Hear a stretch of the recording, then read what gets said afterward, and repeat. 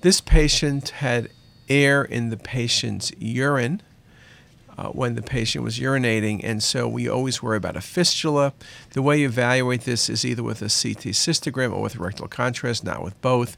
And you can see in this case a Foley catheter is placed, and then we inject contrast in the bladder. The bladder is diffusely thickened, but particularly well shown on the sagittal views is a fistulous tract from the bladder to the rectum.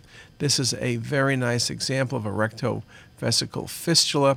The most common cause of rectal vesical fistula is diverticulitis. Number 2 is Crohn's disease, but other possibilities include colon cancer as well as prior radiation therapy. And again, the key is distending the bladder with about 500 cc's of contrast, and you very nicely can see the fistulous tract.